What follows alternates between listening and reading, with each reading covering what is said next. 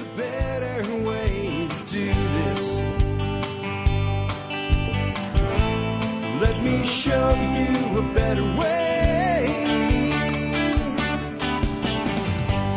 You don't have to be another face in the crowd.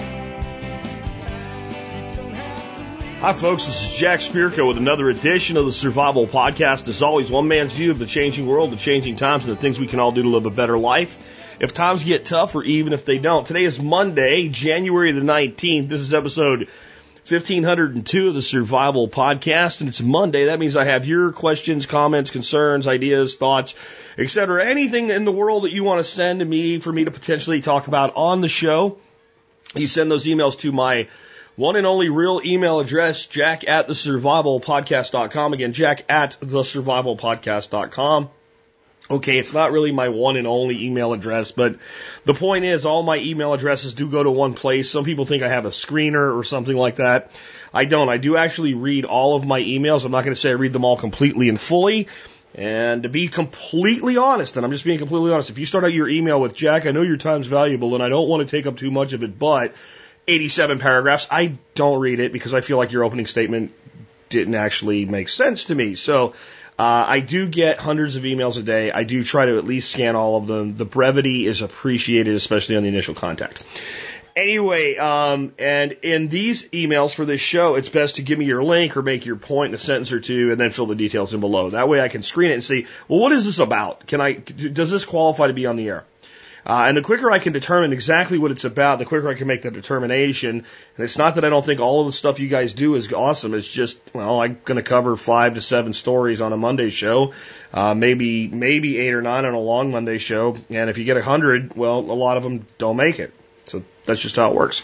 Anyway, before that, let us take care of our sponsors. They do a lot to help take care of you. Sponsor of the day, number one today, Fortress Defense Consultants. Frank Sharp Jr. will help you to complete that gun operator triangle of efficiency that I'm always talking about.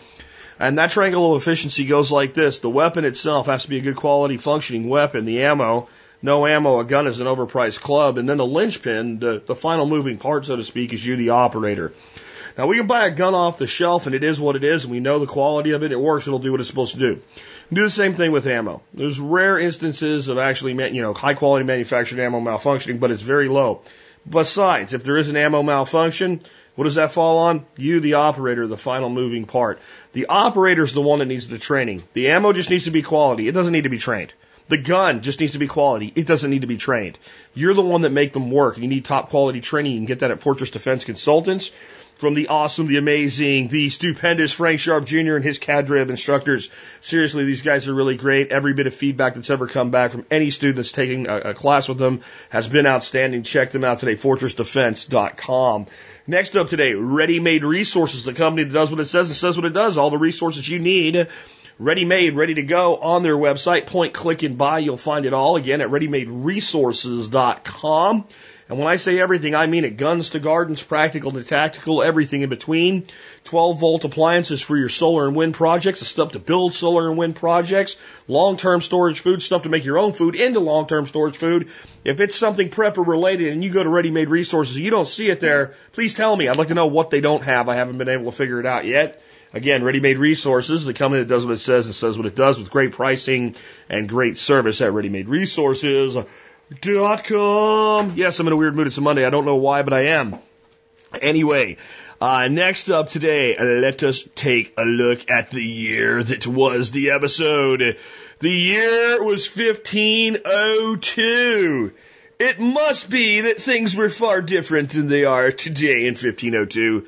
Well, they were, but not so much in many ways. I got a great one for you today. First of all, the ones that are not being read. No Africans, no Jews, no Orthodox Christians. You might be surprised at what that's actually about and why somebody might actually want to be a slave in 1502 for a little while anyway. If you want to know, you got to go over to tsbwiki.com to the 1502 link and read it for yourself. And then Rio de Janeiro, January's river, is not a river. If that intrigues you, again, get over to the wiki and you can read it for yourself, because I'm going to read The Pope Orders a Book, ... burning. Yes. Any books which threaten the legitimacy and power of Pope Alexander VI are to be cast to the flames, and new books must obtain a license to print by order of the Pope himself. Usually this means having the book's content reviewed prior to printing. However, the number of printing presses to monitor, over 1,000, and the number of books they produce, and thus review, and the speed of printing press compared to its copying books by hand, is overwhelming the system. This order will fail, and the church will have to use other means to stop these dangerous ideas from spreading. If it sounds ominous, it is. And in case anyone was wondering, Martin Luther is currently 20 years old and attending college at the University of Erfurt. Hang in there. My Take by Alex Shrugged, who puts these awesome stories together for us at tspwiki.com for the history section. We are seeing how the Gutenberg press is changing the course of history. When books were hand-copied and took months or years to complete, very few were produced. This imposed a practical self-censorship. You only copied books that others were guaranteed to buy, such as religious works or scientific research. The printing press changed that strategy of book printing. It took a lot of effort to produce one page, but very little effort to produce 99 pages just like it. Compared to modern printing, it was like a trickle in a rainstorm, but compared to hand copying, it looked like Noah's flood. Collecting them all required a lot more effort, and there will always be a few that they miss. So basically, the whole point was, hey, look, when everybody had to handwrite a book and very few people knew how to read, this was easy to control the people's minds. But daggone it, now they have this thing where they can make these books and just chunk them out, a book a day or something like that once they have the first layout done. We just can't keep our hands around this, so we're going to have to come up with other ways to beat the hell out of people and prevent them from learning new things. Does that sound like anything? What can you think of that's like that on steroids? Because even in 1985, if you wanted to publish works in a book, it was really, really expensive, and something like self-publishing was really expensive. Now we have things like CreateSpace and Lulu where authors can publish books for basically whenever the person says, hey, I'll buy a copy, copies printed and sent to them on demand. A little more expensive per book than a mass-produced, mass-printed book, but since the customer and the writer both benefit from that arrangement, it works well. That's even outdated as far as I'm concerned. I mean, there's still people out there that want a printed book, and I guess there are certain instances in which, for now, print still seems to have some advantages, but I think those advantages, as e-reader technology is becoming more and more advanced, are beginning to fall apart. Today, I can't really make a case for any book not looking better on an iPad or a Kindle or a computer screen than it does on paper. It's easier to find what you're looking for, to reference things, to look things up that you read in the past, but you can't remember where you read it, but you know what book it's in. It takes up less space, it's more environmentally friendly, and the best part about it is, for all intents and purposes, there's very little cost to no cost for production, printing, and delivery. And then we have these things called blogs and things like Facebook, YouTube, and Twitter, and Instagram, and all these other things where pictures and text fly around the world in nanoseconds. And gee, the people in power, they thought this was going to be a good way to control us, but now they feel like, uh-oh, whoops. And they keep trying to find ways to censor and control the information, but the reality is they can't. The genie is out of the bottle.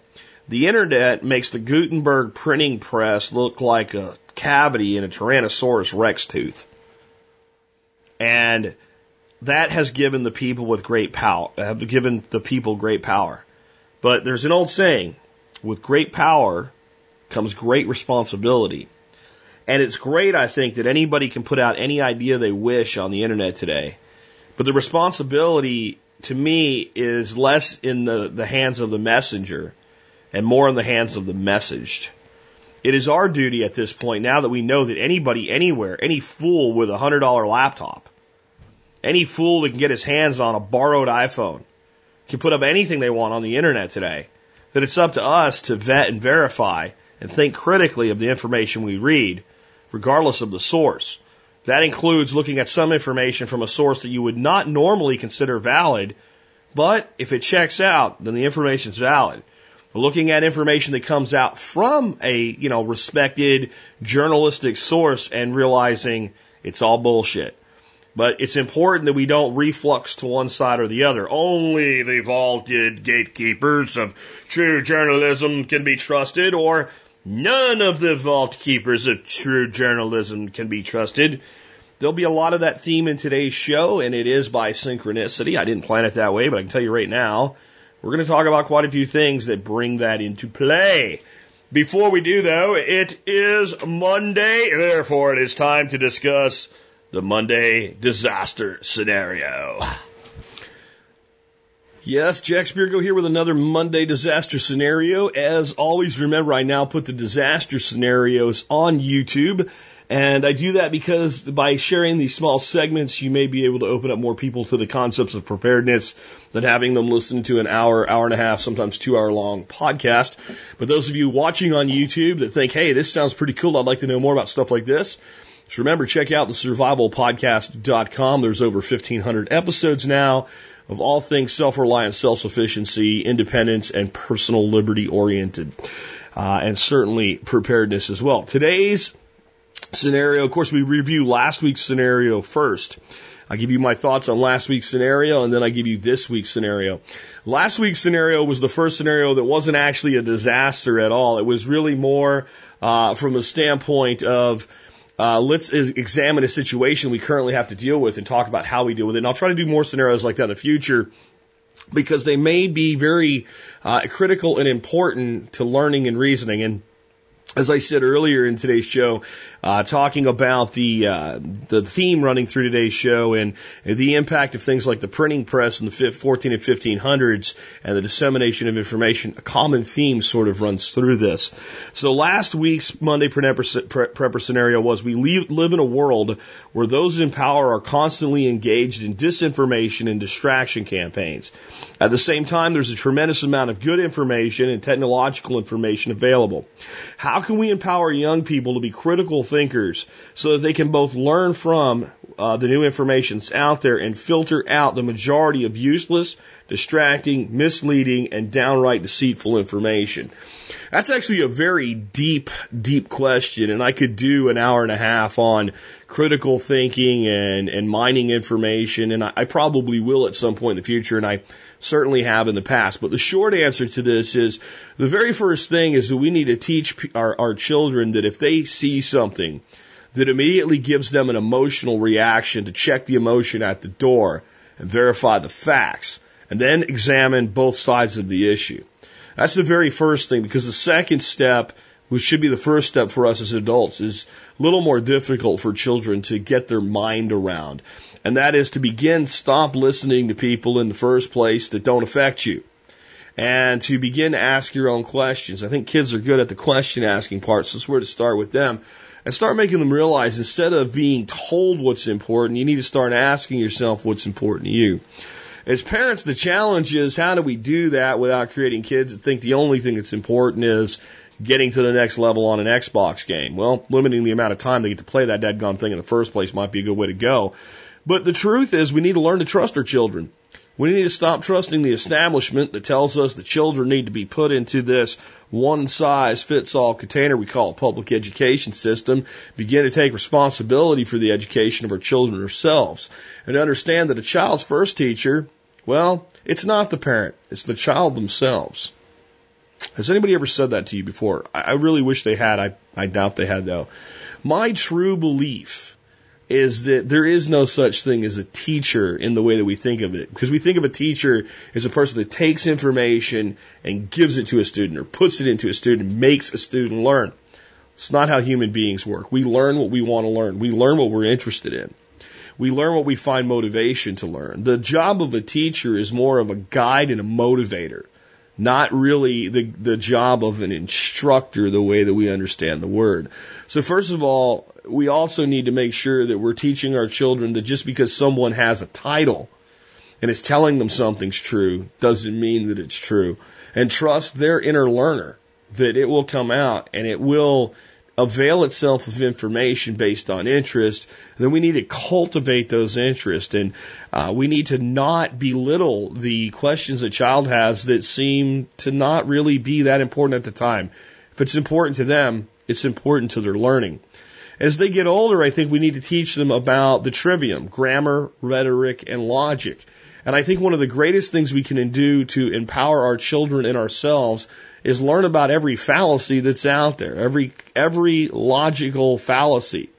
Every type of way that people are misdirected with information, from the nirvana fallacy to the straw man fallacy, and there's just dozens, hundreds really of fallacies. And if people actually understand what a fallacy is and how the different fallacies work and how they're used both for ill intent and by the well-meaning that have been deceived by them themselves, we end up with a generation of people that start questioning everything. And that's the real answer. Make them question everything. See, I think that the danger in alternative media is we decide, well, if it's on NBC, MSNBC, CBS, CNN, Fox News, what have you, it has to be false. Well, they've done that to themselves by providing so much false information. But if we just turn our back on everything that's said through mainstream media or alternative media or any source, then we're really making a mistake, because there's a lot of truth buried in all the fiction, a lot of fiction buried in all the truth. It's up to us to start asking our own questions, finding our own answers. Stop letting the mass media world puke down our throats like a bunch of birds that are not just, baby birds that are sitting in the nest waiting for something to be given to us. Because that's the problem that we have. That's how we behave. We act like not only do we want the answers to the questions delivered, but we want the questions defined for us. If you define your own question, you will define your own answer. Your children follow your lead. If you want to know why the average person in America doesn't take responsibility for themselves and their own actions and feel like, in the words of Homer Simpson, it's everybody's fault but mine, people follow the example of the leadership around them. And the example of the leadership around us today is it's everybody's fault but mine. Anytime anything happens to any of our leaders out there, they never step up and say, I screwed this up, I made this mistake, and I'm going to make it right. Instead, they point out how the press leaked information they shouldn't, or the other party's at fault, or what have you, and we follow their example as the sheep of this nation. Will your children follow your example? If you want your children to think critically, the biggest answer and the simplest answer to this entire scenario is be a critical thinker and discuss your critical thinking with your children, and at the same time you discuss it at their level so they understand it. Use words occasionally to bring it up to a higher level. They'll reach as high as you set the bar for them. They want to be like you, so be the example, and you won't have a lot to worry about. This week's prepper scenario, we're going back to a disaster type scenario, something going wrong, but not the end of the world zombie apocalypse, things that actually happen every year to real people right here in the United States and around the world. Today's disaster, and if you live somewhere there's not an ice storm, pretend there could be, or pretend it's just another event that causes the same result. A major ice storm hits, everyone in your general area is highly restricted in movement. You are okay due to your preps. The timeline is about 5 to 10 days without power, very limited transportation, if any at all, and no ability to resupply. So you might be thinking, so what's the scenario? I'm good to go. Here's the scenario. Please don't answer the scenario your own way. Please be in the scenario when you give me your answer. How do you determine who to assist in your neighborhood and community? And how do you use this as a teaching moment without berating them or going into, I told you so? See, when we have disasters around us, we have the opportunity to reach out and help others. There's a right way and a wrong way to do that, and in the end, we're all limited. Now, we're not talking about the end of the world. We're not talking about the zombie apocalypse. We're not talking about, hey, if I tell them that I have food, there'll be 1,000 people here tomorrow. We're talking about an ice storm. We're talking about the old lady down the road that watches your kids while you go to work, and you have a couple hours, you need the kids watched. You're not going to let her starve, are you? If you are, turn my channel off. You're a jackass and I don't want you. Yes, I mean that. If you'd let the old lady down the road from you that watches your kids when you're at work go hungry in a disaster, I do not want anything to do with you. If I met you in person, I'd like to smack you with a large frozen fish, preferably something in the salmon family. For everyone else, how do you figure out exactly who you can help and what you can do for them? And what can you do in that limited mobility situation? You're not going to get in your car and drive around. That's kind of the whole point, but it's likely there'd be members of your community, friends and neighbors who need your assistance, and because you're prepared, you're more in place to provide that assistance. Comment below in the video comments or at the blog for episode 1502 and let me know how you would handle this scenario, and please share these scenarios with others. unless you're a jackass and will let the old lady go hungry on your street. Then please go to your nearest mirror, look at yourself, and realize you have a lot of work to do on yourself. And please do consider sharing the YouTube segments with folks. Usually they show up within a day or two after the episode. Before we get into your questions and comments today, let's go ahead and remind you real quick to consider becoming a member of the Survival Podcast Member Support Brigade. You do that, you help support the show. You can learn more by going to the Survival Podcast and clicking on the Members Brigade banner or clicking on the Members tab at the top. But the basic deal is you get a bunch of really great discounts, you get a bunch of really great content, and it comes out to about 18.3 cents an episode. You can join for a year for $50. You can join for a month for $5, and there's several other options in between there. And if you're military, law enforcement, Peace Corps, or first responders like EMTs, paramedics, or firefighters, you qualify for a discount.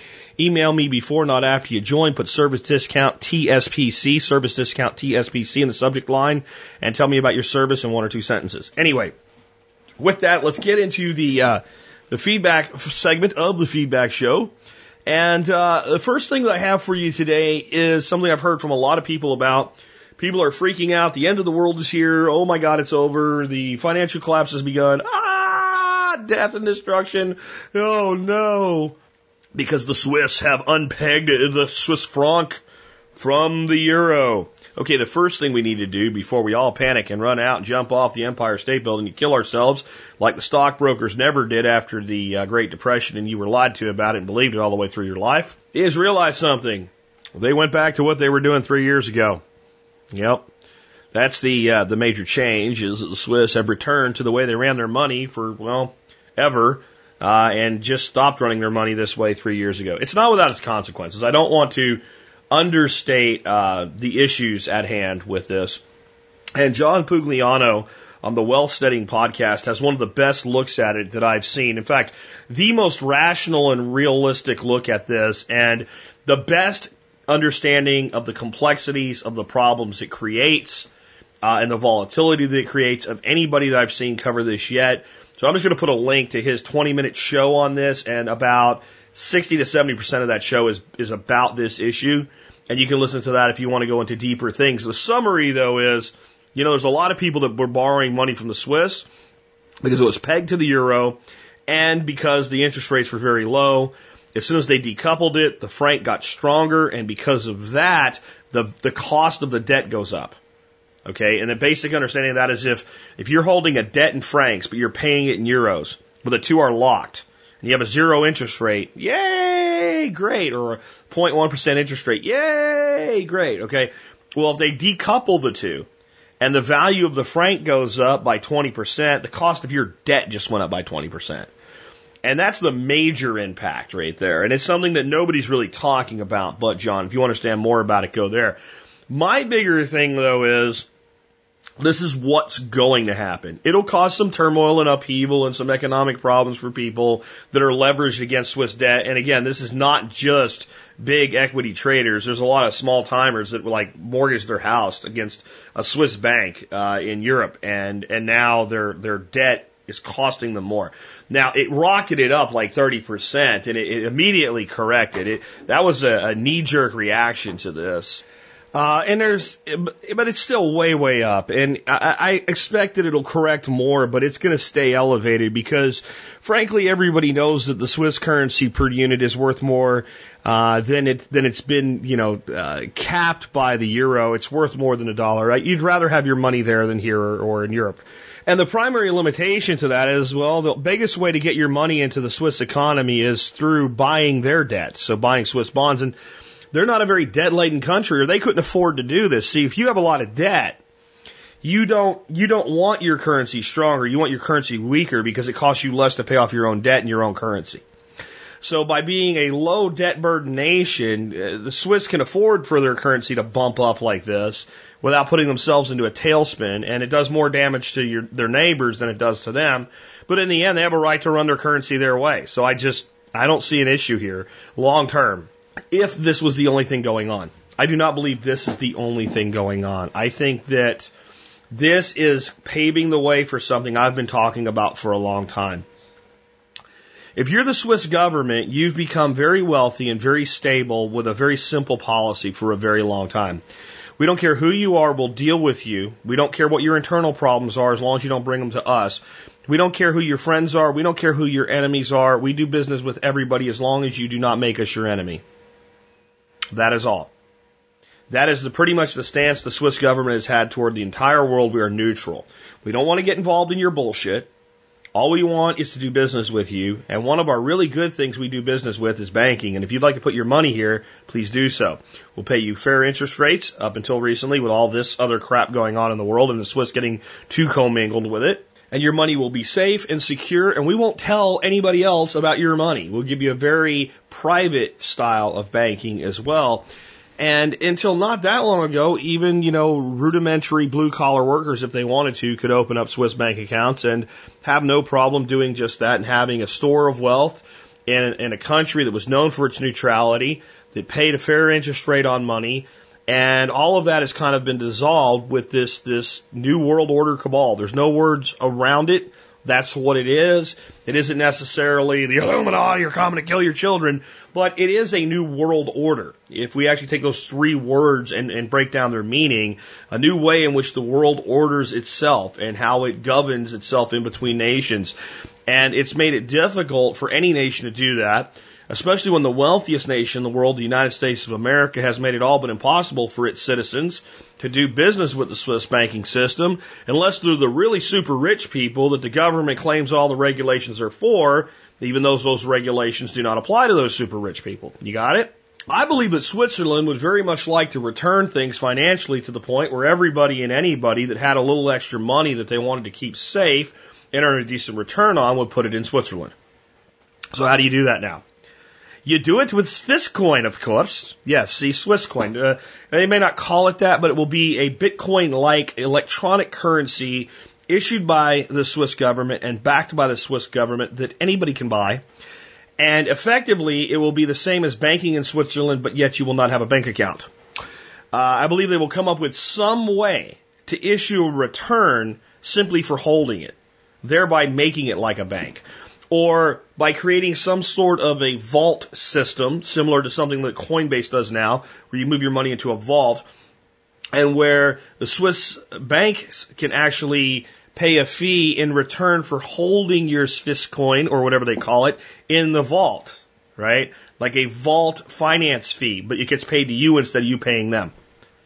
And in essence, return to a world where the Swiss can offer you a good return on your money, offer you privacy, offer you security, and offer you the stability of a neutral nation. That's going to be how they're going to market it, even though they won't market it directly that way. This will be an indirect marketing campaign. They'll say they're going this way because it's better for the country, better for their people, whatever, but it'll just be the case that an American citizen can buy Swiss coin, probably with Bitcoin or Litecoin or God knows what else, and once it's bought, it's bought. What you do with it's your business. But if you'd like added security, here's our method of added security. And there may be new 2.0, 3.0 protocols that come out as part of this that sweeten the deal, so to speak. But in a way, it'll be actually letting the world partake in the good things in the Swiss economy without actually moving to Switzerland, becoming a Swiss citizen, and thereby becoming a burden on the Swiss government. Because the Swiss government, for all the things they do right, is also very socialist. And very much a country that doles out an awful lot to its citizenry, and it's created a very high cost of living in Switzerland.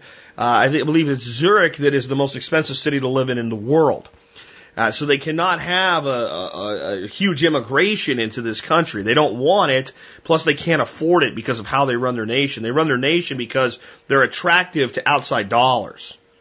Or outside monetary units, and the more attractive they become, the more they can run their little utopian socialist experiment there in the Alps, and that's what they want to do. So I think that's what this is. You can't come out with something like a Swiss coin and be pegged to the euro. Not if it's going to become the national currency or linked to the national currency. It may be we still have the franc, but the franc and Swiss coin, STC or whatever they want to call it on the exchange, are linked arm in arm. They go peg up and down together. They stay together. They do the same thing together. There's basically more units of the franc. And they're in this digital virtual world. And this gives our citizenry and the rest of the world that wants to use our currency the flexibility of using electronic payment systems without all of these gateways and expensive things. I think the Swiss are headed there. I could be wrong. I'm not going to give you one of these, I absolutely guarantee it, Jack Spirko predictions. But I think it's by a preponderance of the evidence and everything I've looked at and feedback that I have gotten from a few of my, limited inside sources, but there's a few that I have. I'm going to tell you that's what I think this is priming the pump for a Swiss digital currency that will effectively make banking in Switzerland something that everybody and anybody can do. And it would behoove the Swiss to do that, and there's really nobody in the world that can do anything about it.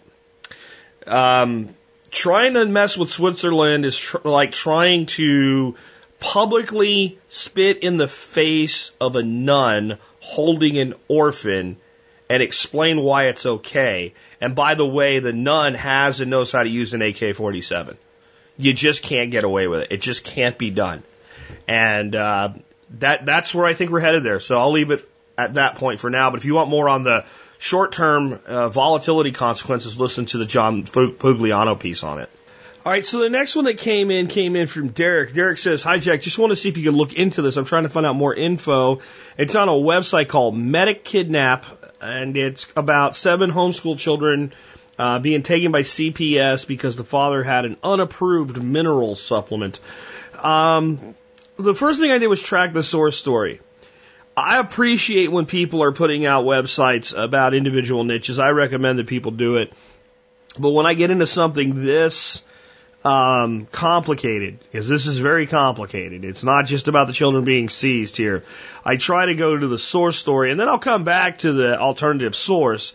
So I'll put a link to both the original blog post sent to me and the source article, which, to be fair to the niche site, is cited as the source, which is great. So that tells me that everything's probably been legitimately reported so far. But there's a tendency to have some knee-jerk reactions without the logical, critical thinking here. Let me read to you the story from KARC4, which is ArkansasMatters.com is their website. This is a news site that I listened to the local news from quite a bit when I lived in Arkansas, and they're pretty fair overall in their coverage of things, although they are controlled by the same people that put out all the AP reports and have everybody read the same thing. But I found them to be reasonable, at least in their local coverage. Hot Springs, Arkansas, which, again, you guys know, some of you know I used to live right there. A miracle mineral treatment alleged to be a remedy for cancer and AIDS is at the center of a law enforcement search warrant. The investigation ended in the removal of 7 children from their home in Garland County, Arkansas. The family has cried foul, saying only the father has taken it, and mostly it's used for purifying water for their garden. The substance in question is referred to as MMS, or Miracle Mineral Solution. The FDA has weighed in on the substance, citing serious health concerns, reporting that it can turn into a potent bleach and cause nausea, vomiting, and diarrhea if taken. The Stanley family, however, says it wasn't grounds for the way they were treated during a search Monday, 1/12, night that ended with their 7 children taken away. Policeman here, policeman there, Hal Stanley pointed, standing on his front porch. Over here on the other side of roads full of policemen. Stanley opened his door Monday afternoon to find a warrant waiting for him, and his home was surrounded by state and Garland County agents. It said, "We're here to search your house," Stanley explained. Hal and his wife, Michelle, were kept outside for hours while officers searched the home with their 7 children inside. Hal said, "If they had asked me if I had MMS, I'd say yes and give it to them." Hal insists he only takes a supplement, and he uses MMS as a water purifier for his garden. The garden is part of the Stanley's way of life. They avoid most contact with the government. The parents have homeschooled their 9 children, 2 of which have graduated and gone on to a dirt farm. No, gone on to college, just saying. The Stanleys keep to themselves, are generally self-sustained, and consider themselves preppers. He added there's never been any beer or liquor. They say they've never had a run-in with the law before. Quote, "Unless they stop to buy vegetables, no," Hal claimed. "I've never even had a speeding ticket." The Stanleys say since the night they had their children taken, friends and relatives have called and shown support. Neighbors like Norman Blonde saw the activity Monday and couldn't fathom why so many law enforcement vehicles surrounded the property. "We've seen the family grow up," Bond said. You know You know the sound of children playing and laughing. You see them jumping on the trampoline. The search did find containers labeled MMS, but Hal insists the children haven't had any. He says he only uses it for the alleged health benefits and his garden. During the search, Stanley's say each child was taken to the ambulance on the scene for a medical examination, Hal explained. They were saying the children looked healthy and everything looked good. According to Michelle, one of the agents spoke to her about the living conditions in the house. Oh, this is nice, and your kids are great, she said. That was what was giving us hope. This whole thing was going to be over in a few minutes. About 9:30 that night, however, things changed. Suddenly, the door opened, and there were 6 or 8 of them came into the door, marched in there. Hal showed fully armed sheriffs, and people stood there and said, "We're taking the children for 72 hours." DHS won't comment on, confirm, or deny any particular investigation, but did confirm that if the children are taken, the agency has 72 hours to have an emergency order signed by a judge. The court then has an additional 5 days to hold probable cause hearing while the fate of the children will be decided. As the children were removed from the home, Hal and his wife, Michelle, say they emotionally asked who made the decision. Hal said, and finally a young man from the sheriff's department raised his hand and said, "I did, and I'm proud of the decision." Michelle worries about her children. They've never been away from us in any kind of setting like that. Now, the truth is, as hard as it is to say this, we have to wait and see what happens before we flip out and say that these children are actually taken permanently, because right now they're not. But this is not good for this family. CPS is not the one with the burden of proof at this point. The family is. That's the case we've seen before. My problem, once again, is the state even has the power to do this, to bring that much armed force with a search warrant, things like that. But as much as, it's easy to get on the bandwagon with this stuff, this is not the typical way that an investigation of this source takes place. I wonder if there's more at play and these people aren't either as innocent as they claim to be, or there's a crossed wire and these people are being confused with somebody else. I don't know. Is this guy selling this stuff? Not that that's illegal or anything, but how the hell does something get blown up this big from something this small? There's another thing that we have to do here that's very difficult for people to do in these scenarios. We have to take the Miracle Mineral Supplement product, put it over on this shelf, and put the charges of child endangerment on this shelf. So whether or not the mineral supplement is dangerous for children to take, did they take it or not? If they didn't, doesn't even matter at that point. It's not illegal substance. It's not a drug. If it wasn't being given to the children, whatever you think about it, doesn't matter. What's been done to this family is an outrage. And if it's only centered on this one thing, like it seems to be right now, this is a travesty, and people should have their heads rolled and be fired over this. And the law enforcement officer that's proud of himself, again, he's one of these people who needs to be smacked in the face with a large frozen fish, preferably something from the salmon or muskellunge pike family, something like that. With a caveat. If you are of the statist persuasion, and most law enforcement is, at least to a degree, and you are investigating this and you believe these children are being given this substance and you look up what it is and you believe hook, line, and sinker everything bad said about it, you probably would do it too. And the things being said about it aren't necessarily wrong. So at that point, we got to determine, is this stuff being given to children or not? And is it safe or not? And the answer to all of that is, I don't know.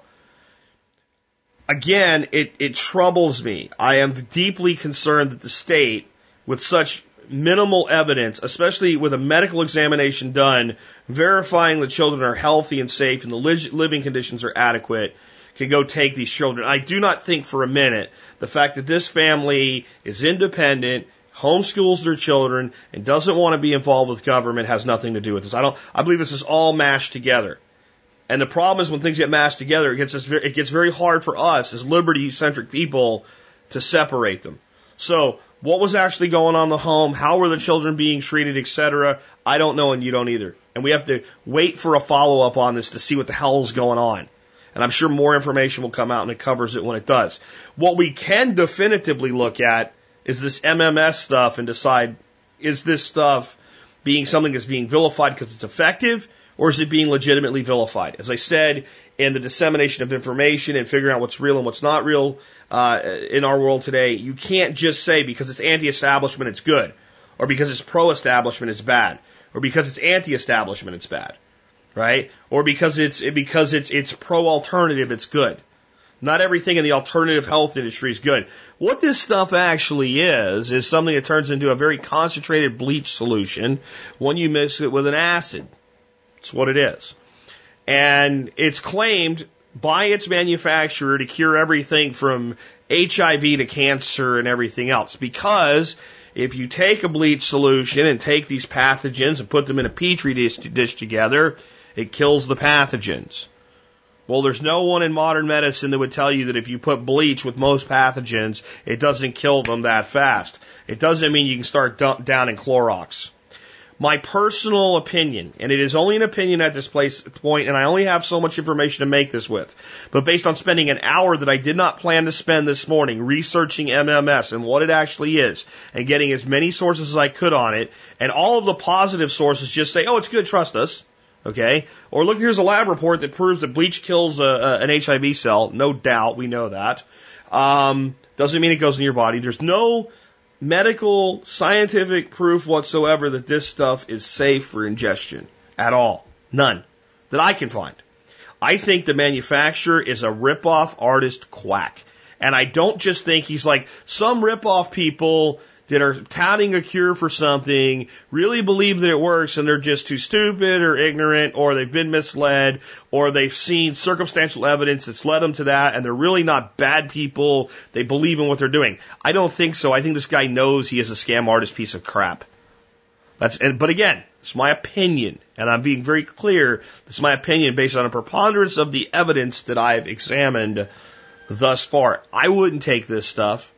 And I don't think you should either. And I'm going to explain it to you in a way that I think will make that clear if you're one of these people that wants to tell me how good it is for everybody and everybody should be taking it. It would cure the world of all diseases, and that's why the pharmaceutical companies are using the government, blah, blah, blah, blah, blah. I'm just going to tell you what it is, how it does, and how it's supposed to be used. MMS is a solution of 28% sodium chloride in distilled water.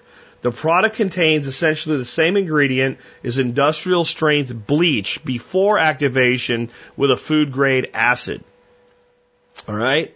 And when you activate it with a food grade acid, it becomes more effective.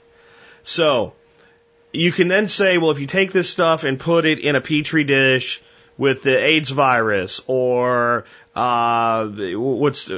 malaria or hepatitis or the flu or the cold or whatever, or a cancer cell, it will kill it. Well, a lot of things will kill those things. That doesn't mean you can ingest them.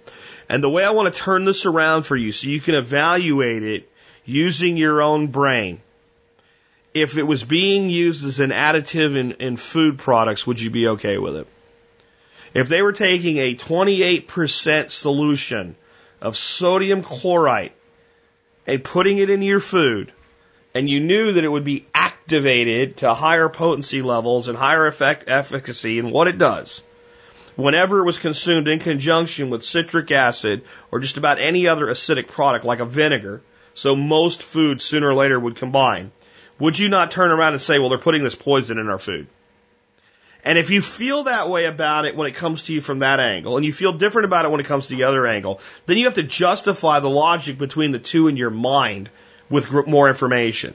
So before you would get out on a anti-campaign or a pro-campaign of this stuff, I challenge you to do your own research. I've done enough at this point, and unless someone can give me something clear and conclusive to the contrary or more to the pro, to determine that this is basically a toxic substance that should not be ingested by human beings. And that I can find no proof whatsoever, medical or scientific, that it's effective or safe for human consumption. But we have to separate that from, so this guy's drinking bleach. If you drink bleach, does that mean that CPS should be able to seize your children? And was this guy given any kind of medical examination? Is it harming him? Because just because it's a toxic substance doesn't mean it's doing you any real harm. if it's consumed in small enough quantities. You might be suckered into giving up your money for a worthless piece of crap that if taken at higher levels can make you sick. But if we were all harmed by every ingestion of every toxic substance, we'd all be dead. Because there's a hell of a lot of toxic substances being put in our food by companies like Conagra and Bayer and Monsanto and Nabisco and Nestle. And every other, and Lay's and every other manufacturer out there is putting poison in our food on a daily basis. It's a matter of how much your body can handle before it actually does you any harm. So has this guy done any harm to his kids? And likely not. But this is very complex. And you might say, well, it's not complex, Jack. The state shouldn't be able to take this guy's kids like that. No, I agree with that. But the whole mess now is very complex. And sorting it out is going to be difficult. And I think the biggest thing for us to learn here, because what do? We focus on our areas of effectiveness. We focus on our circles of influence, on our circles of concern. I am concerned that this guy's children were taken from him. But I have very little influence over that. My influence is looking at the situation. What does it teach me? Well, one of the main things it teaches me is to be careful what I put into my body.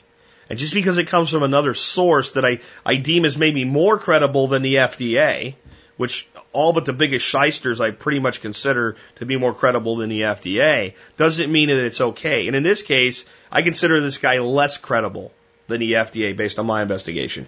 If you have any direct experience with this product and you have any valid scientific support or valid scientific evidence that's not generally available, if it's on Wikipedia and on the FDA website, don't send it to me. I already know. But any independent research that's done on this product for the pro or the anti that's actually legitimate research, I'd like to hear about it. Otherwise, let's move on. Here's a totally different... Actually, before I go on, I want to make sure in that last segment that I'm very clear that I support this family in getting their kids back. I don't know what I can really do, and right now I don't know enough about what's gone on. That's what I was trying to convey. They do have a Facebook page. It is in the show notes as well. You can like it and follow the progress there. On that page, I've seen they now have legal counsel. They're getting some help. There's a lot of things going on to help this family get their kids back. If there's a way we can support that, I'll do it. But right now, I just don't see what we can individually do other than bring awareness to it. All right, going on now, as I said, today's show seemed to just end up with it being critical thinking, critical analysis being necessary to answer these questions. I guess that's always the case, but today it seems more so that these supposed truths, and are they true, and what do the truths actually mean if they are true, seem very high in today's feedback. This one comes from Leslie. It says, I've read that food 100 years ago had roughly 5 times more nutrition than food today due to modern agriculture and transportation. If growing your own food will yield a little more nutrition than store-bought, how long do you think it will take for organic gardening and permaculture ethics to produce the nutritional food value we had 100 years ago? Love the show. Thank you for being awesome, Leslie in Alaska. This is not that easy of a question to answer, and I think I want to start out with how long does it take us as a gardener to be able to produce nutritionally dense food when it comes to vegetables and fruits? Because doing it at the backyard level is certainly easier than doing at the production level. And I also understand what has and what has not declined in our food supply, and where the biggest nutritional deficiencies are at, and why they're there. Now, the first thing we have to do is we have to ask ourselves, where does the nutritional value of food come from? What are all the ways that we develop or acquire any nutritional value from food? And we can actually break those down into only 6 things: carbohydrates, fats, protein, vitamins, minerals, and water. You say, well, there's trace minerals. They're minerals. Okay? That's how it works. So there's not a lot of protein in most vegetables, and that seems to be what we're talking about here. Some have some, but most have very little. Or get into legumes and stuff, they have a significant amount of certain types of proteins. But if we look at the protein value of our vegetables and fruits over the last 100 years, or even the last 20 years, with a significant degrade in nutritional value over the last 20, 30 years even, not just 100, it's pretty much the same. If we look at fat, there's very little fat in any vegetable or fruit. It's something they just don't have a lot of. There's a few places and sources we can get some oils and stuff like that, but most of our fats come from animal sources. So other than vegetable oils and things like that, but the fat content, product to product to product, is pretty much the same. The carbohydrate is the greatest caloric yield that comes out of fruits and vegetables, and it's pretty much constant. An apple from a conventional orchard in Washington today has about the same amount of calories, most of which is in the form of carbohydrates or sugars, compared to an apple of similar size and shape from 50, 100 years ago.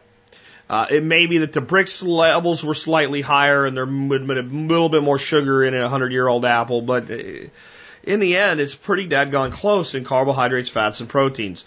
Vegetable to vegetable to vegetable, fruit to fruit to fruit, legume to legume to legume, grain to grain to grain. Hasn't changed much. If we look at the vitamins, there's some decline, but it's not as significant as you've been led to believe. Pretty much, an orange still has an ass load of vitamin C in it because an orange is mostly made up of citric acid, which is in itself vitamin C.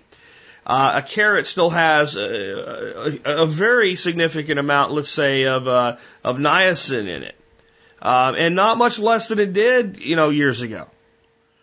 So you see what I'm doing? We're going through all the places we can get our value from. Let's skip one and jump to water.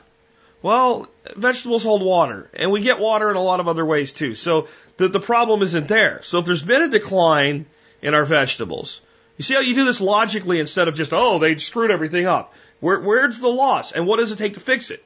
Is what we're getting at. So I'm not saying there's no loss in the vitamins in our food, but it's not as significant as the loss of the last one. And that's where nutritional density comes from in our vegetables and fruits, and that's minerals. The mineral density is what has gone to pot. And it's also how you get misled. So the reason I went through it this way was so you can see how you can be misled with facts. Misled with facts, okay? So one of the main themes that conventional agriculture has been on for really heavily the last 5 years is that organic food in general is no more nutritious than conventionally grown food. That their nutritional profile is pretty much the same. And people say, is that true? It depends. If you're looking at an organic grown carrot from Baja, California, Baja, Mexico, which is where most of the organic carrots in America come from today, and you're looking at a carrot grown at a conventional farm somewhere else in America or right down the street from that, the answer is there isn't much nutritional difference. Shocked? No, it's the truth. It's also very misleading. The reason it's the truth is most commercial, organic, mass-produced vegetables and fruits are simply sprayed or fertilized with something organic versus that's organically certified versus something that is not. It's not necessarily the case that they're building soil, developing soil nutrition and things like that. They put whatever organic form of nitrogen you can get to put on it, or phosphorus or potassium.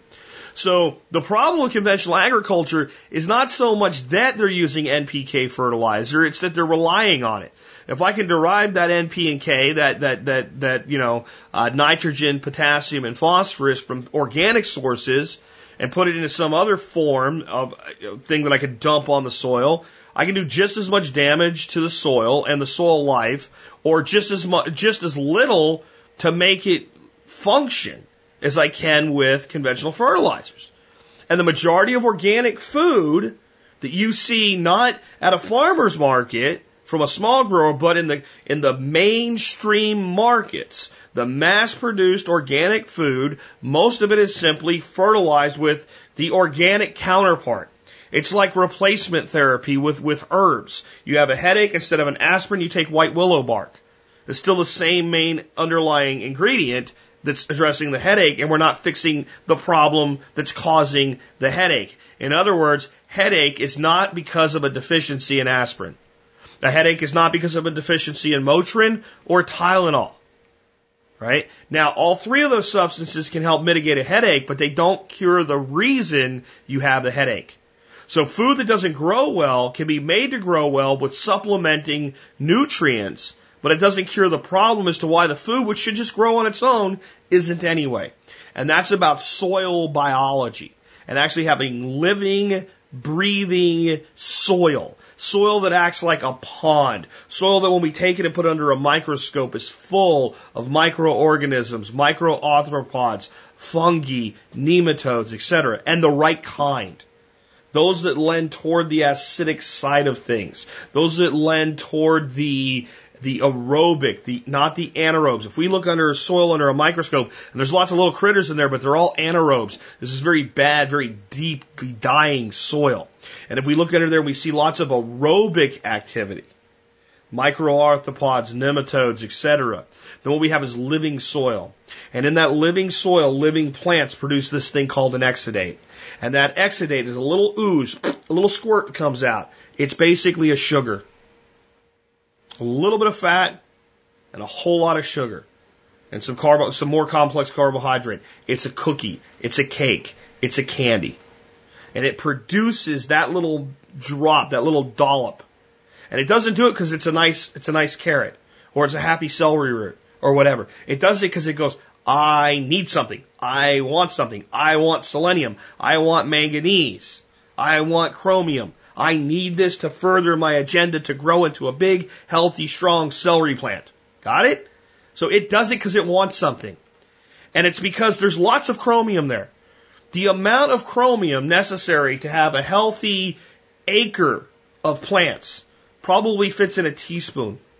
You don't need very much of it. It's there. It's not, the soil minerals are not gone. They're no longer bioavailable. Simply dumping more of them onto the soil won't get them into the plant. See, that's how it works. The plant needs this relationship with the soil life. So the celery plant or the bean plant or whatever that needs a specific mineral, silicon. Like it's a silicon deficiency. It's the most abundant thing in the Earth's crust. How could it be deficient? It's not deficient. You can't get it. It's like being tied in a desert by 4 stakes, your hands and your feet. Okay?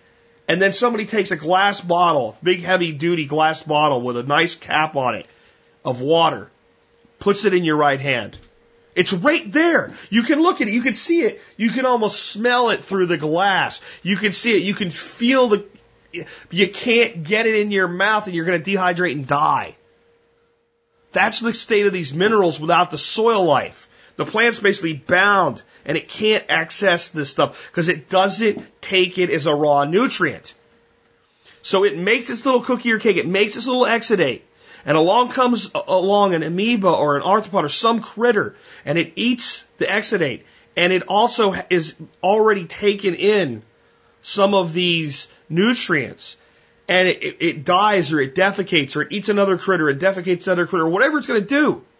And that puts that mineral right next to that plant's root in a bioavailable form that the plant can then go squirt, slurp.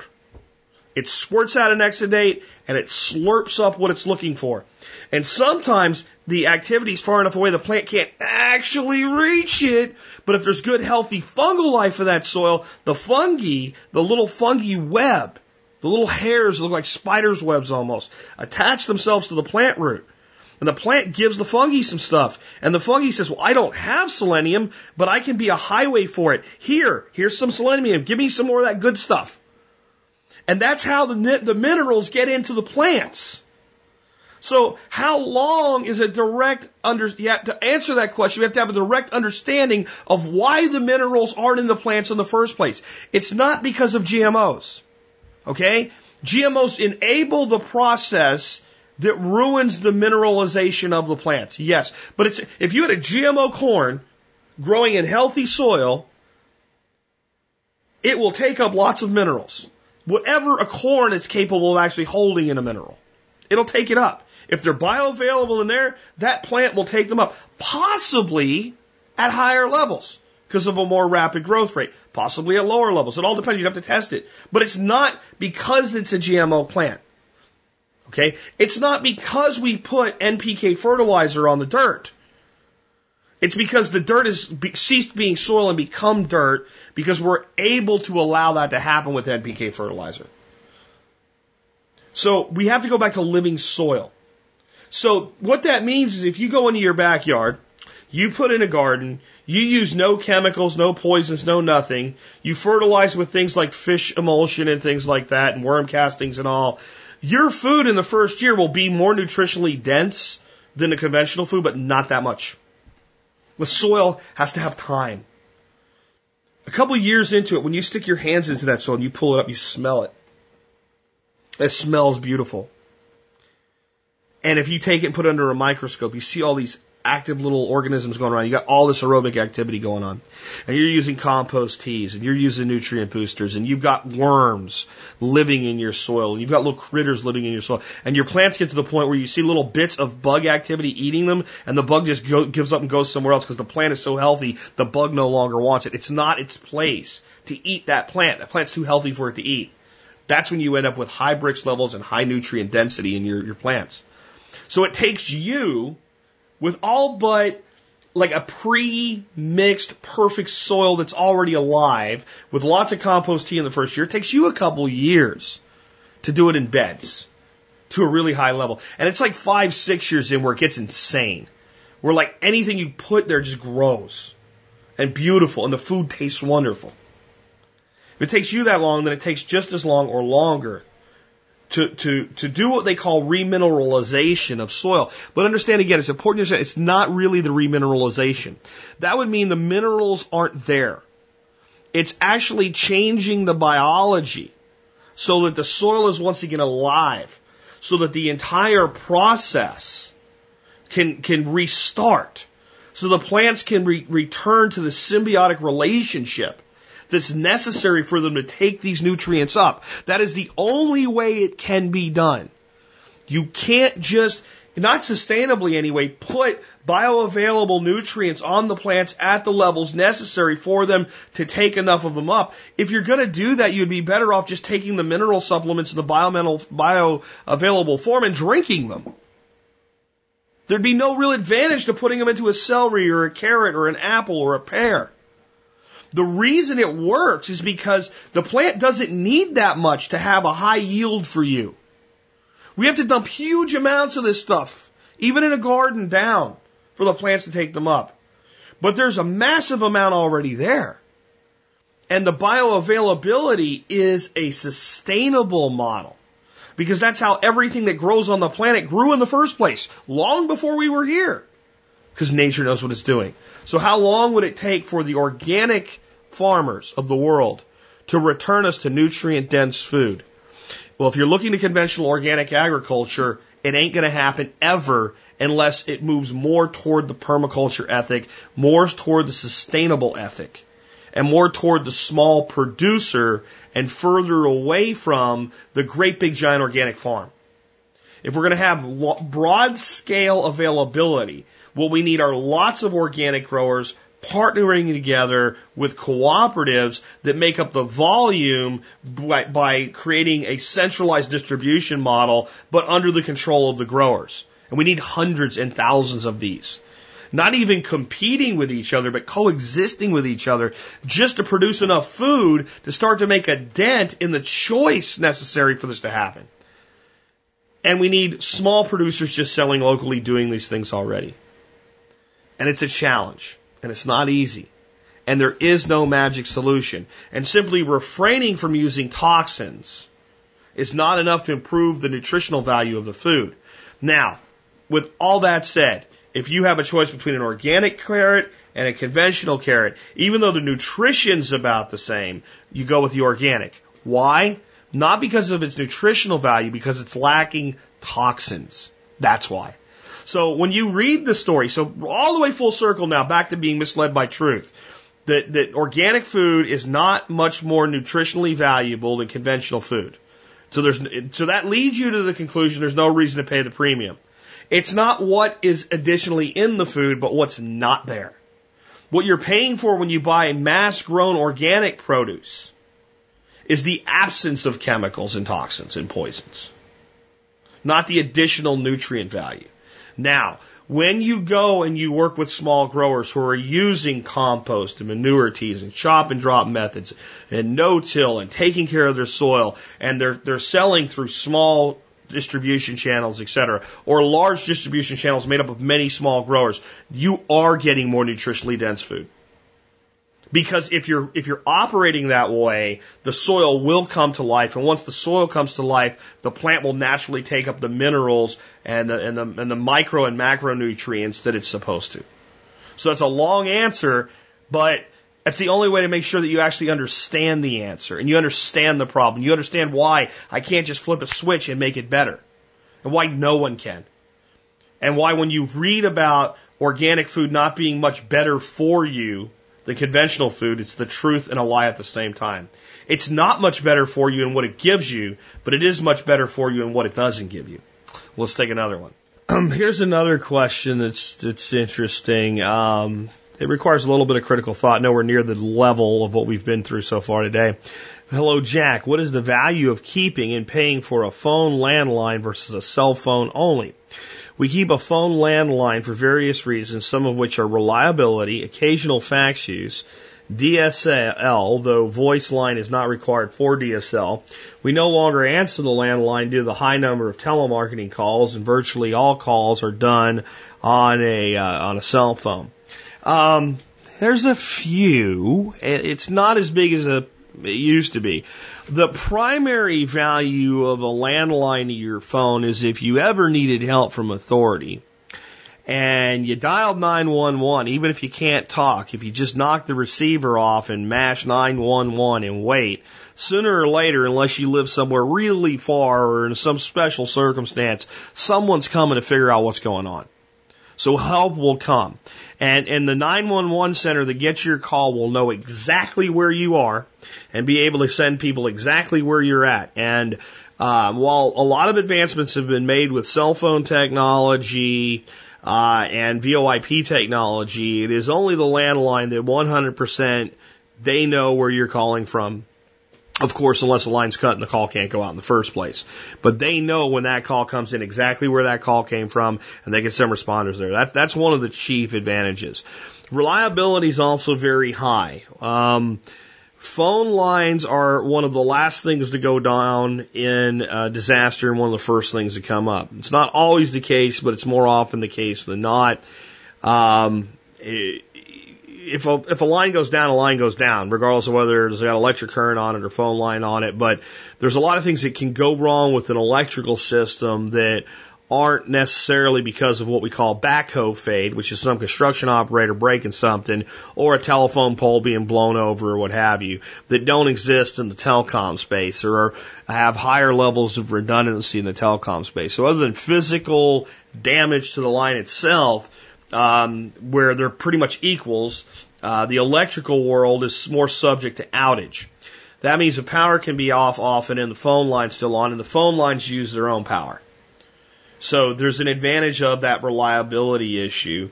Those cell phones are pretty reliable, and they become more reliable every year. And that trend will probably continue. But it's 2 is 1, 1 is none, you're back there. The next thing is something that I said that you could gloss over right there.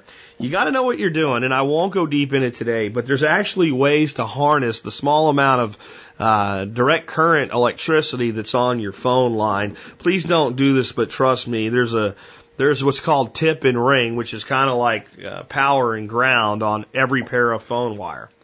And if you go into the the one side and you were to take the tip of that wire and use your teeth as wire strippers, which you shouldn't do anyway, but we've all probably been guilty of it with speaker wire or something like that, you get a pretty good little jolt there. Telecom phone systems run on what's called a negative 48 volt DC system, and it's part of my prior life. And you don't need to get into what all that means, but there is power there. And that power actually could be siphoned and used for small uses and needs coming across that line if you know what you're doing with relative safety. And I'm going to leave it with you need to know what you're doing. You can research it. But there is this little trickle of DC power coming into your home that will be there for quite a while, even if the the central office that you're connected to, where your phone line runs back to, is out of power. They have backup power in multiple forms, specifically huge battery banks that will run the system for 24 to 48 hours without even additional things like generators and their own additional power sources, which many of them have. So there's all of that reliability built into it. The fax use thing, I think, is pointless. There's so many electronic versions of faxes. I guess maybe to fax something out in the world where that's still necessary. But whenever anybody tells me to fax something, we just throw it on our scanner and scan it and email it to them. So I don't really see a fax use being very valuable. Now, if you are in a situation where your internet is provided with DSL, then it almost always makes sense to go ahead and have a phone line with it. Because the voice line is cheap. It's so cheap that 2 is 1, 1 is none is worth having. If you have a choice between DSL and a cable modem service, unless you're making the decision out of economics, most of the time you get better performance from cable modem. That may not be the case where you are, but most of the time, in my experience, my cable internet has far outperformed any DSL service I've ever had. So I'm only going to DSL if that just happens to be what I can get. Or it's so compelling economically that I want to go to DSL. If I'm going to do that, I'm probably going to get a phone line. There's not a lot of value to them anymore, and the truth is the phone companies don't really want to maintain them anymore, all these copper pairs that are out there. It's a declining industry, the landline industry. It's like selling black and white TVs today, right? There's a niche for it. There's people that think they're cool, but everybody wants a great big color flat screen TV. In fact, everybody's kind of getting into curving that screen a little bit now because it makes a cooler picture. And even some of the TVs that are state of the art today are not going to be really that valuable tomorrow. They'll be really, really cheap, or nobody will even be making them anymore. Very soon. Yeah, there's coming advances in television technology that you wouldn't believe, and that's still the case with smartphones. Smartphones are just growing up to start popping their pimples. We think of the smartphone as being this sleek, elegant, 30-something yuppie at this point. It's well refined and defined its life, and it knows what its purpose is, and it's all grown up, and it's got a career. Now, the iPhone, the Android phones, they're like 16-year-olds trying to pop that zit and hide it, getting ready to go on some of their first real dates. And the landline is the color TV of or the black and white tube style TV. They'll probably be around for a lot longer. You can still find a black and white TV if you really want one. They don't really work well with the current system. They need some kind of backwards compatibility thing so that they can show you something that's actually coming to you in digital format now. But if you want a black and white TV, you can get one. And there's actually some people that want one. The landline isn't there yet, but the landline would be analogous to the old school TVs that you can't find in a store anymore. They work. They even have digital. Right? They even have you don't need the box form or whatever when they went to digital format, with the off-band air, antenna TVs. But they're still got that big tube and they're heavy, and like a 25-inch TV weighs like half of what your refrigerator does. That's the landline today. So if you want one, I don't have anything against it, but unless you're really worried about having that guarantee that responders know where you're at, or maybe have a plan to use that little trickle of DC energy, or just see it as I'm going to have DSL anyway and it's cheap. I personally don't have one. We do have, bundled with our cable service, a VoIP phone line that we've never used.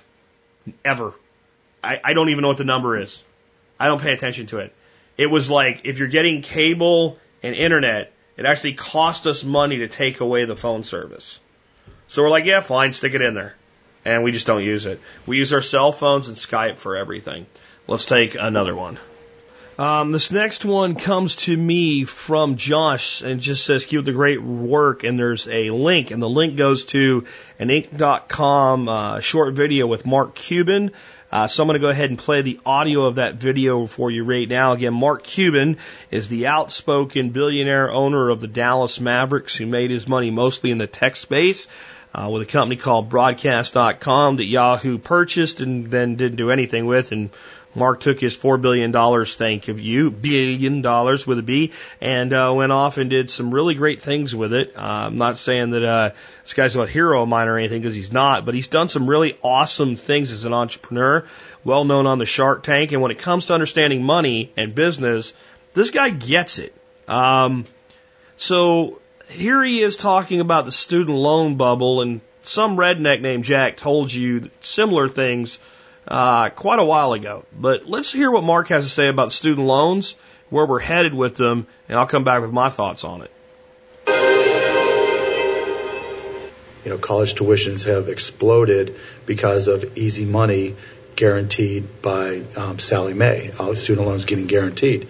And so if any student can, or potential student can borrow more and more money, and it's guaranteed by the federal government, why wouldn't the colleges take it all?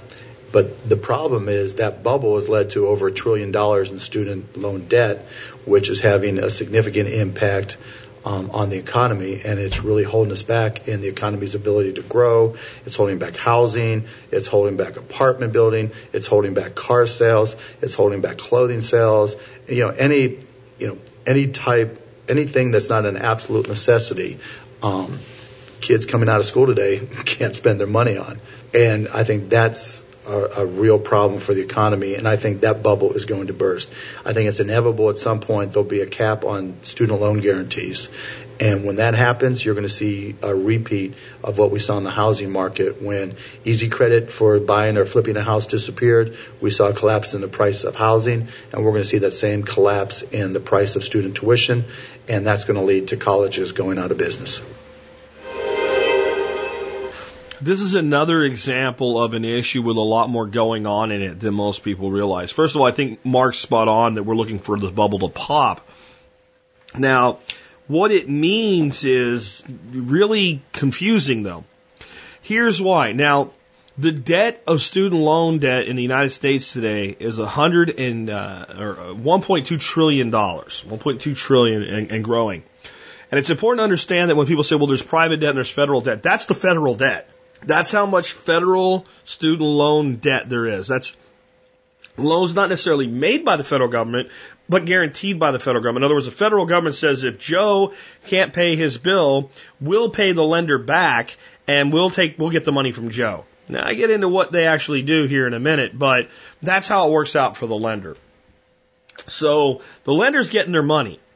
So the bubble won't pop in exactly the same way that it did, let's say, in the mortgage crisis. This is a crisis with a built-in bailout. Okay, I don't think anybody's ever said that before. The educational crisis is a built-in bailout for the financier, for the banker.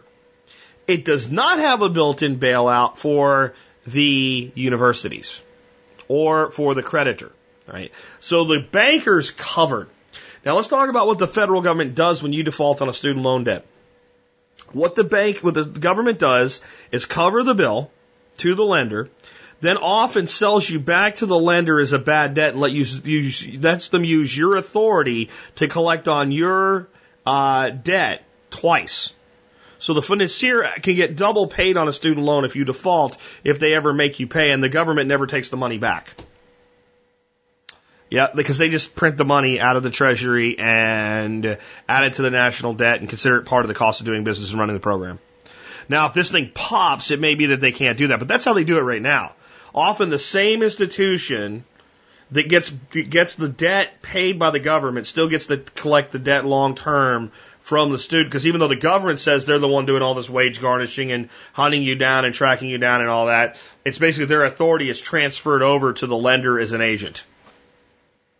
Yay, free world. Okay, just saying. Anyway, so the problem here is not so much that the banks that loan the money won't get the money. Okay, in the mortgage meltdown, you had a house, couldn't pay for the house. The bank took the house as collateral. You failed to pay on the house. They said, we're going to kill you if you don't pay us. And you said, go ahead and try. And they said, well, we can't really do that, but we'll ruin your credit score. And you said, oh, well, screw you. My credit's already screwed anyway because you've been reporting me for the last 6 months while you're getting ready to evict me. Take the house and choke on it. Bye-bye. Then the bank was left with a house that they couldn't sell because there were too many going off at the same time and going bad. It was like trying to sell a carton with 11 eggs in it that were rotten and one good one. And so they couldn't recoup their money, so the government gave them the money. They took the houses anyway, screwed over the people, and eventually got their money back twice on the other side. Now that part's similar, isn't it? Because they did repossess the house, they did sit on the house, they didn't make deals, okay? They didn't make deals. Not the way they would have had to. There were plenty of people who said, I can't pay you now, but I can renegotiate this. The government came in and made them do it with select people, probably the worst people to make deals with, but they covered the losses on the banks. They covered the interim for the banks, and you had people walking in and going, well, this house isn't worth what you say it's worth, but here's an offer that normally a bank would take, and the bank didn't take it. Why? Because they didn't have to, because their books were covered by the government during the interim, so they were able to wait it out and wait till the property value came back and win on both sides. Okay? But that's not the case here. The bank has given you money, right? It's not the federal government that gave you the money. Federal government guaranteed the loan. Banks make the loans. So the bank has given Tom money to get a degree in bitterness studies or whatever. Tom either did or didn't get his degree, but the money's spent. He has no house or car that they can take. He has no asset as collateral.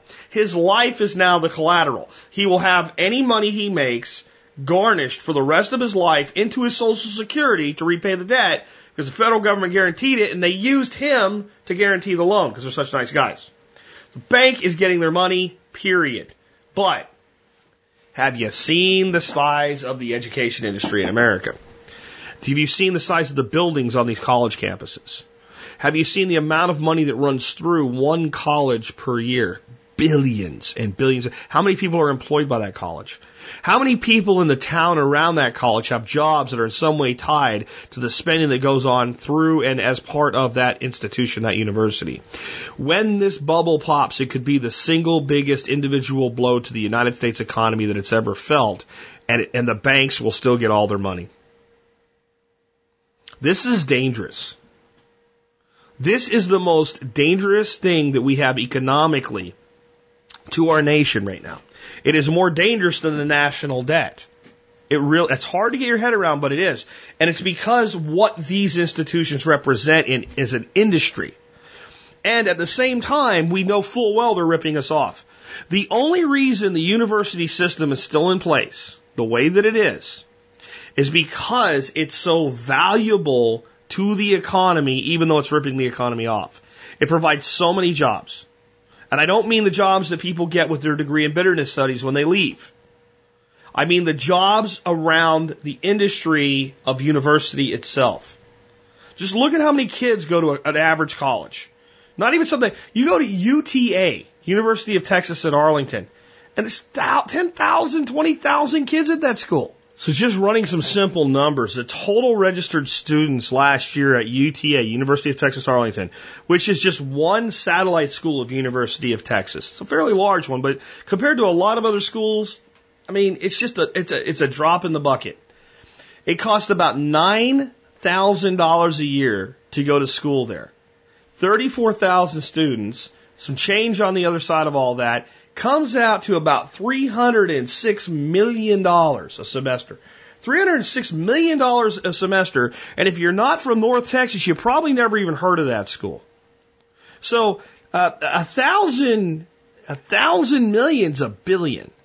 So it takes 3 1/3 of those size schools to equal $1 billion a semester in tuition.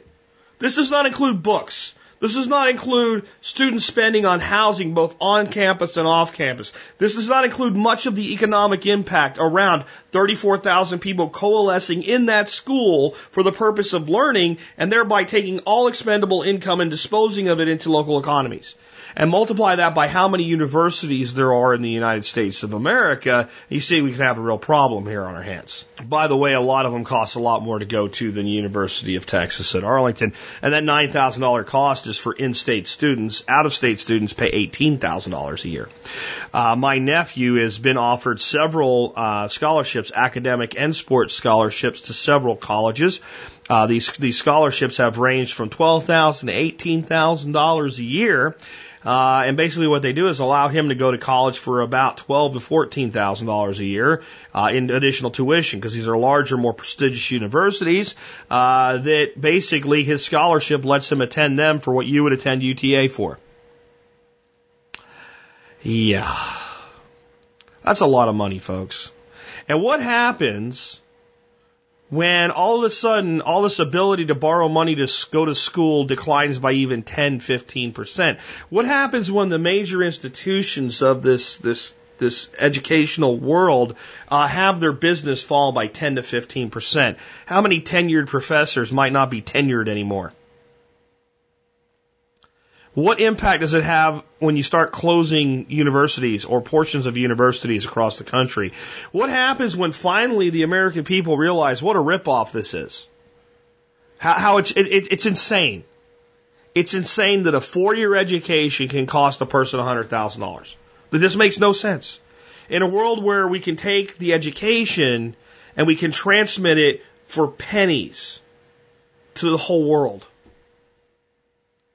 Where even if an instructor is required to do some grading and we paid him for that, he would be paid far less. In fact, a lot of those guys don't do any grading. They have teachers' assistants and aides and TAs that do all of that for them. Yeah, that college professor, a lot of times that's the case. They don't grade anything. They show up, they throw up, and they leave, and they hand out assignments, and they have this whole group of unpaid minions that do all of that work for them. Yeah, that really happens. I didn't make that up. Serious. So, if you have a point where the value of the degree is declining while the cost of the degree is going up, and the ability to finance the degree starts to go down, at the same time that alternatives that cost significantly less, what does it do to this industry? See, that's what nobody understands. The crash of the student loan bubble isn't about the money not being repaid. It's about the faucet of new money shutting off. And how many of these colleges, pray tell, do you think have done all of their planning based on current growth curves? What does that mean? That means that when they're negotiating what the teachers' retirement funds will be, it's based on the college continuing to grow economically, not necessarily in size, but economically at the rates that it's experienced over the last 20 years, because everybody knows that 20 years of return shows you a strong indicator of the future. Wah, wah. Maybe not. So don't you think that all of these universities have set up their plans for new buildings, new hiring, teacher raises, retirement, benefits packages, all of these things around the consistent growth that they've experienced for the last 2 decades? What happens if it just doesn't come? Not even if it goes into major decline, like the growth just doesn't happen. You have one of the largest sectors in America on road toward oblivion, and you have the municipalities of this country, the county governments, the city governments, and the state governments, currently holding the majority of their programs together with duct tape. This is economic oblivion for our current economy.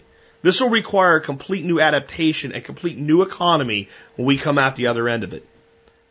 This will not be a cakewalk.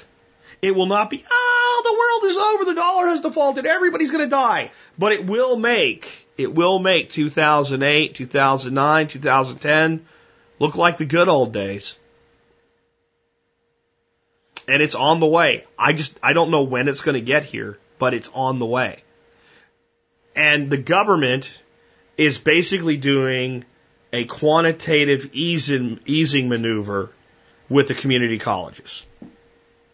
You'd say, well, they're going to give people free college. How does that help people borrow more money to go to college? One, you prop up the community college sector.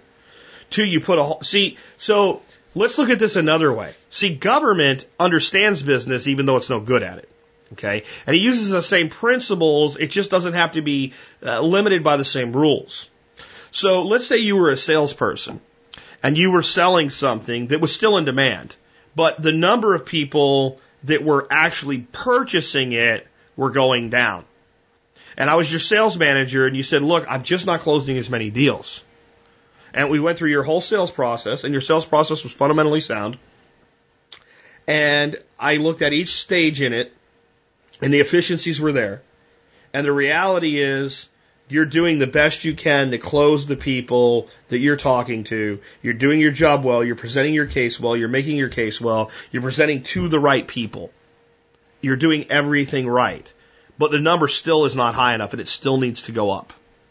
And just charging the people who are buying more ain't going to make it happen. We're not going to do that at the company level. You need to sell more. Do you know my one piece of advice to you is? We're going to work back through your funnel. This one close equals 3 final meetings, right? Equals 10 qualifying meetings, equals X number of cold calls and lead responses. And then at the top, you're going to have a total number of people that go into the funnel for every one that comes out the bottom as a sale. Maybe you got 50 people go into the funnel for every one that comes out. You need to put 100 in the funnel. That's how we're going to fix your problem. You're going to work harder. You're going to put 100 in the funnel. And right now, for every one sale you're getting, you should get 2. Those will create additional referrals, additional opportunities, additional sideline sales, upsells, back sales, etc. So therefore, they'll actually compound themselves, and one sale may become not 3, but 2.3 sales in aggregate average across. All of a sudden, your numbers look good again, and you're making money. You're not fired. You keep your commission going up. Everything's wonderful. So that's what the government's going to do, is increase the size of the funnel, because students do all this other crap when they go to school. And students think in their head, because they've been conditioned to believe they're entitled to shit, that like whatever money you get for school should also pay for your car and your books and your housing and your food while you go to school, whether you're on campus or not. So they're trying to restart this machine before it shuts off. Our only actual hope is that people don't buy into that. This is one of those things, clear-cut case of the higher it goes, the more it hurts when it falls. But we're already at a point of like screaming, shirking, and death. But the hope is that we can salvage what's there, what's useful of what's there, and move most new educational programs into a new paradigm that costs dramatically less. And that industry can be slowly descaled. But it ain't going to happen. It ain't going to happen. You're going to see college professors with tenure laid off in the next recession. And it will be directly tied to this. Because trust me, when they really can't pay anymore, it's not that the banks won't get their money. It's that the new money, the new faucet of money, will get shut down. And they're going to have to do it. There's going to be no way around it. Not to mention the more people who have their lives ruined because they can't pay the debt. Even if the money's there, you're going to have less and less people willing to go out and take on the debt. And the universities of the country are not prepared for this. They are not prepared for this at all. They have such a grasp into their current paradigm. They are so wrapped up in the belief of they're needed. They need us. We don't need you. We don't. Not for 80% of the people that you produce. We don't need you. We need you for about 20% of what you do. I still want doctors in medical school. I still want lawyers in law school. I'd like lawyers to be a little bit more useful to us, but I see that. I understand that. I still want engineers who are going to build bridges and buildings going to qualified engineering training. And I don't think that all of that anyway can be done with correspondence courses in the internet. I think a lot of the fundamentals can, but when it comes down to the real high-level training for people like that, people are going to design an airplane. I want them in that type of setting because it's the best for that type of education. But for someone to get a degree in marketing or business administration, they maybe need 10% of the classroom time they're currently getting. And 80% of what they're learning is useless. And eventually, the market always shows you the truth. And that market foot is getting ready to come down and kick some ass right now. When you see it start to happen, trust me, protect your money. I'm not saying to do it now. I'm not saying to freak out, but I'm saying this is, of all the scenarios to cause the next major recession, this is the number one suspect. The good news is, when it gets closer, you will see it coming. This will not happen in a day. Again, it has a built-in bailout. But pay attention to it. Don't ignore it. And when you see it coming, get out of the way. And that may mean, just like last time it was coming, what did I tell you? Just get out of the stock market. Just go to cash. People told me I was nuts. And 60 days later, not so nuts anymore. Let's take one more and wrap up for today. Last question today keeps us into the mode of logical analysis and critical thinking. It comes from Lane. Lane says, in what country reside the most dedicated and hardest working, productive, and efficient workers? Twice today, marketing slogans regarding Made in the USA claimed U.S. workers to be the hardest working, most dedicated workers in the world. American pride and patriotism aside, my 32 years of industrial supply experience, putting me in hundreds of manufacturing plants, caused me to doubt that the U.S. is number one. Lane. Is the average American worker, if we take our aggregate average, harder working than any other country in the world? Wrong answer. Is the aggregate average of productivity in the United States higher than any other nation in the world? As a group, are the average American workers more efficient at their productivity than any other nation in the world? 3 swings, 3 strikes, you're out at the plate. In fact, in this little game, you never even really got up to bat. This is feel-good marketing bullshit on one level. It just isn't the case. It isn't the case. And we know it's not the case. As much as we'd like to believe it, as much as we'd like to put the foam finger on from the 1980 Olympics and say, we are the champions, right? As much as we'd like to do that, in our heart of hearts, we know that the average American is no longer the most efficient, most productive, hardest working person in the world. Not that we can definitively say that we ever were, but we can definitely say at one time that it was up there. It was up there. And we can look at why. We can look at why, and we can look at the very beginning of today's show when I talked about teaching our children by emulating, by demonstrating that which we wish to have emulated. In fact, I'm a big fan of the saying, demonstrate to emulate. And what I mean by that is, if you say, well, how do I get someone else to, then demonstrate what you want them to emulate. If you want your children to always stick up for the little guy, then always stick up for the little guy when you have an opportunity in front of them.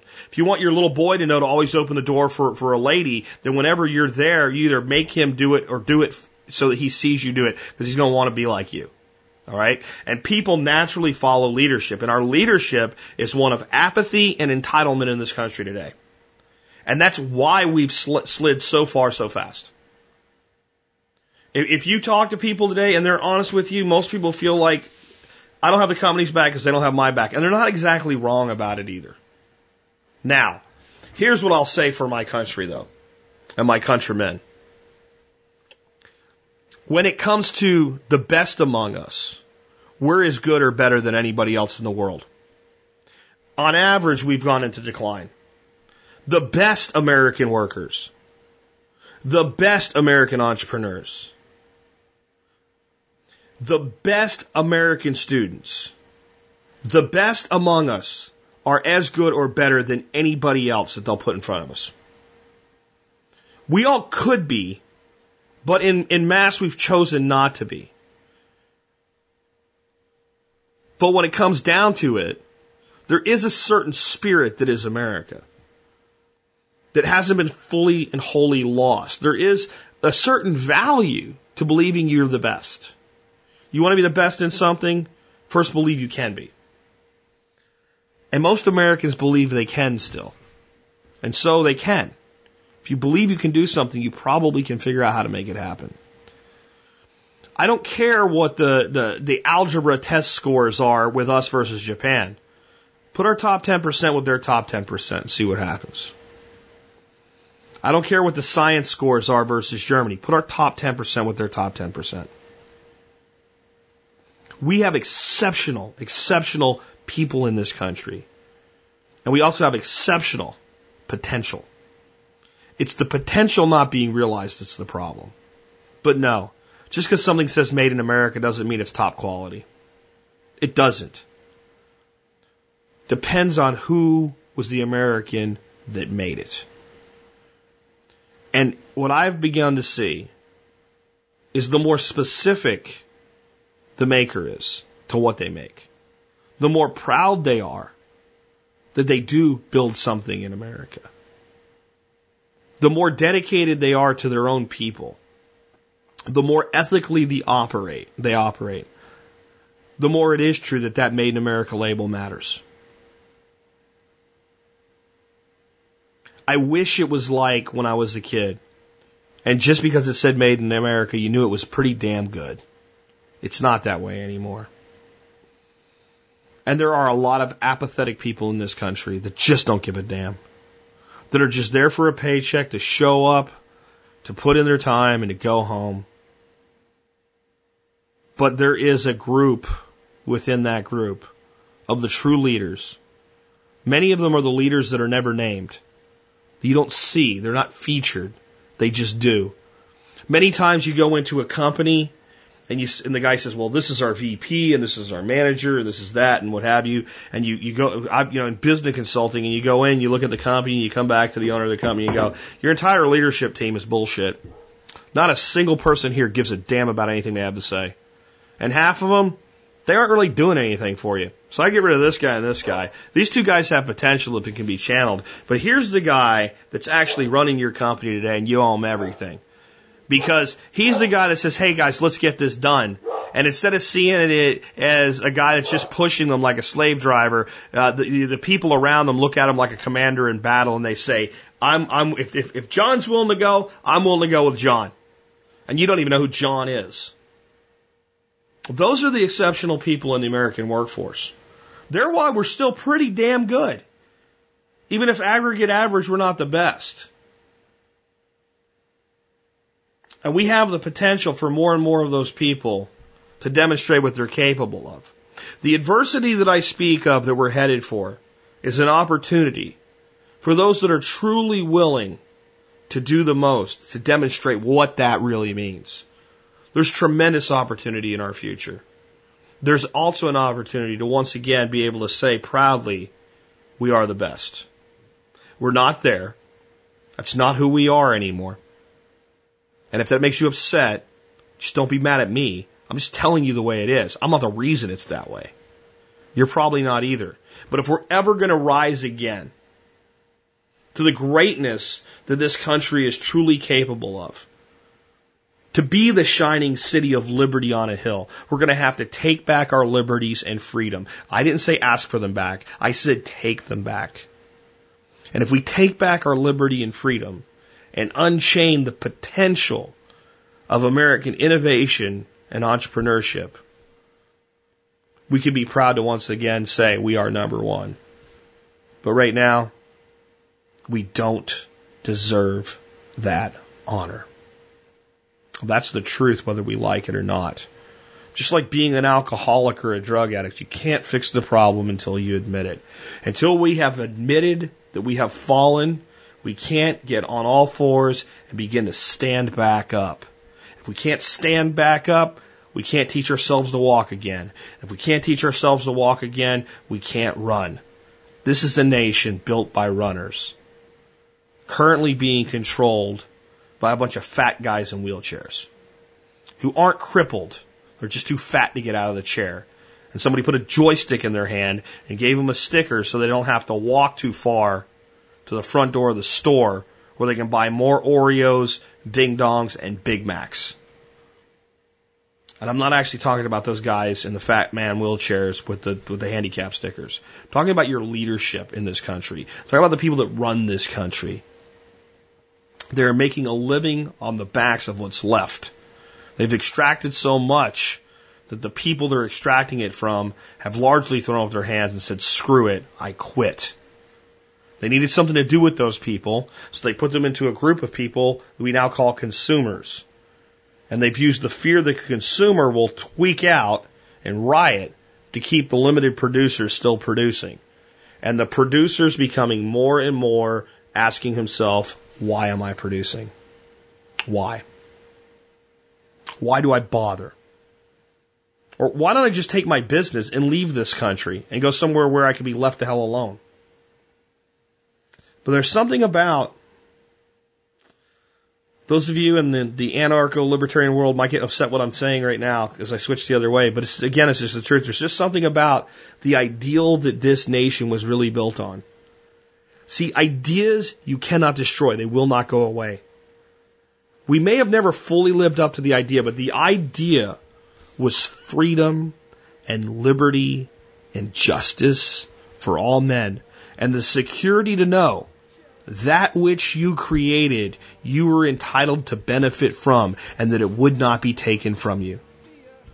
That idea is stronger here than it's ever been anywhere in the world. What has to happen is we have to turn that idea into a reality. And that happens with action, and it happens with leadership. Remember this, I've been hard on the leadership of this nation today, and it's justified.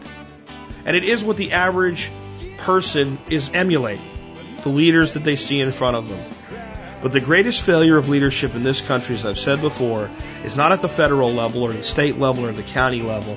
It's at the individual level. We have failed as a people to lead in our own lives. It is through that leadership that the true greatness that was the potential of this country to not only be restored, but to fully be realized. With that, this has been Jack Spirko with another edition of the Survival Podcast, helping you figure out how to live that better life if times get tough, or even if they don't. It's in our food these days, you know it's on our TVs. Sometimes we forget we are what we eat. I don't know the answer. It's like there's nothing I can do. It's the price we pay, I guess, when we follow all the rules. There's a better way to do this. Let me show you a better way. You don't have to be another face in the crowd. Don't have to live the way they tell you to. Make your own way and the others will follow. Revolution is you. Revolution is you.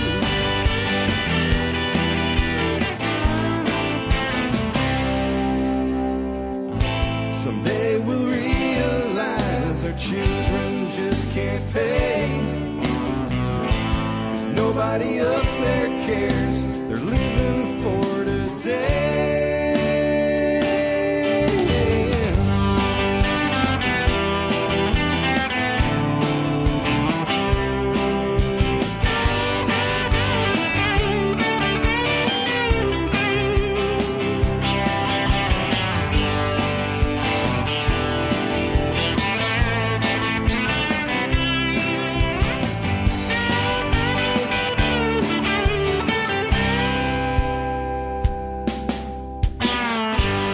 You don't have to be another face in the crowd. Don't have to live the way they tell you to. Make your own way and the others will follow. The revolution is you. The revolution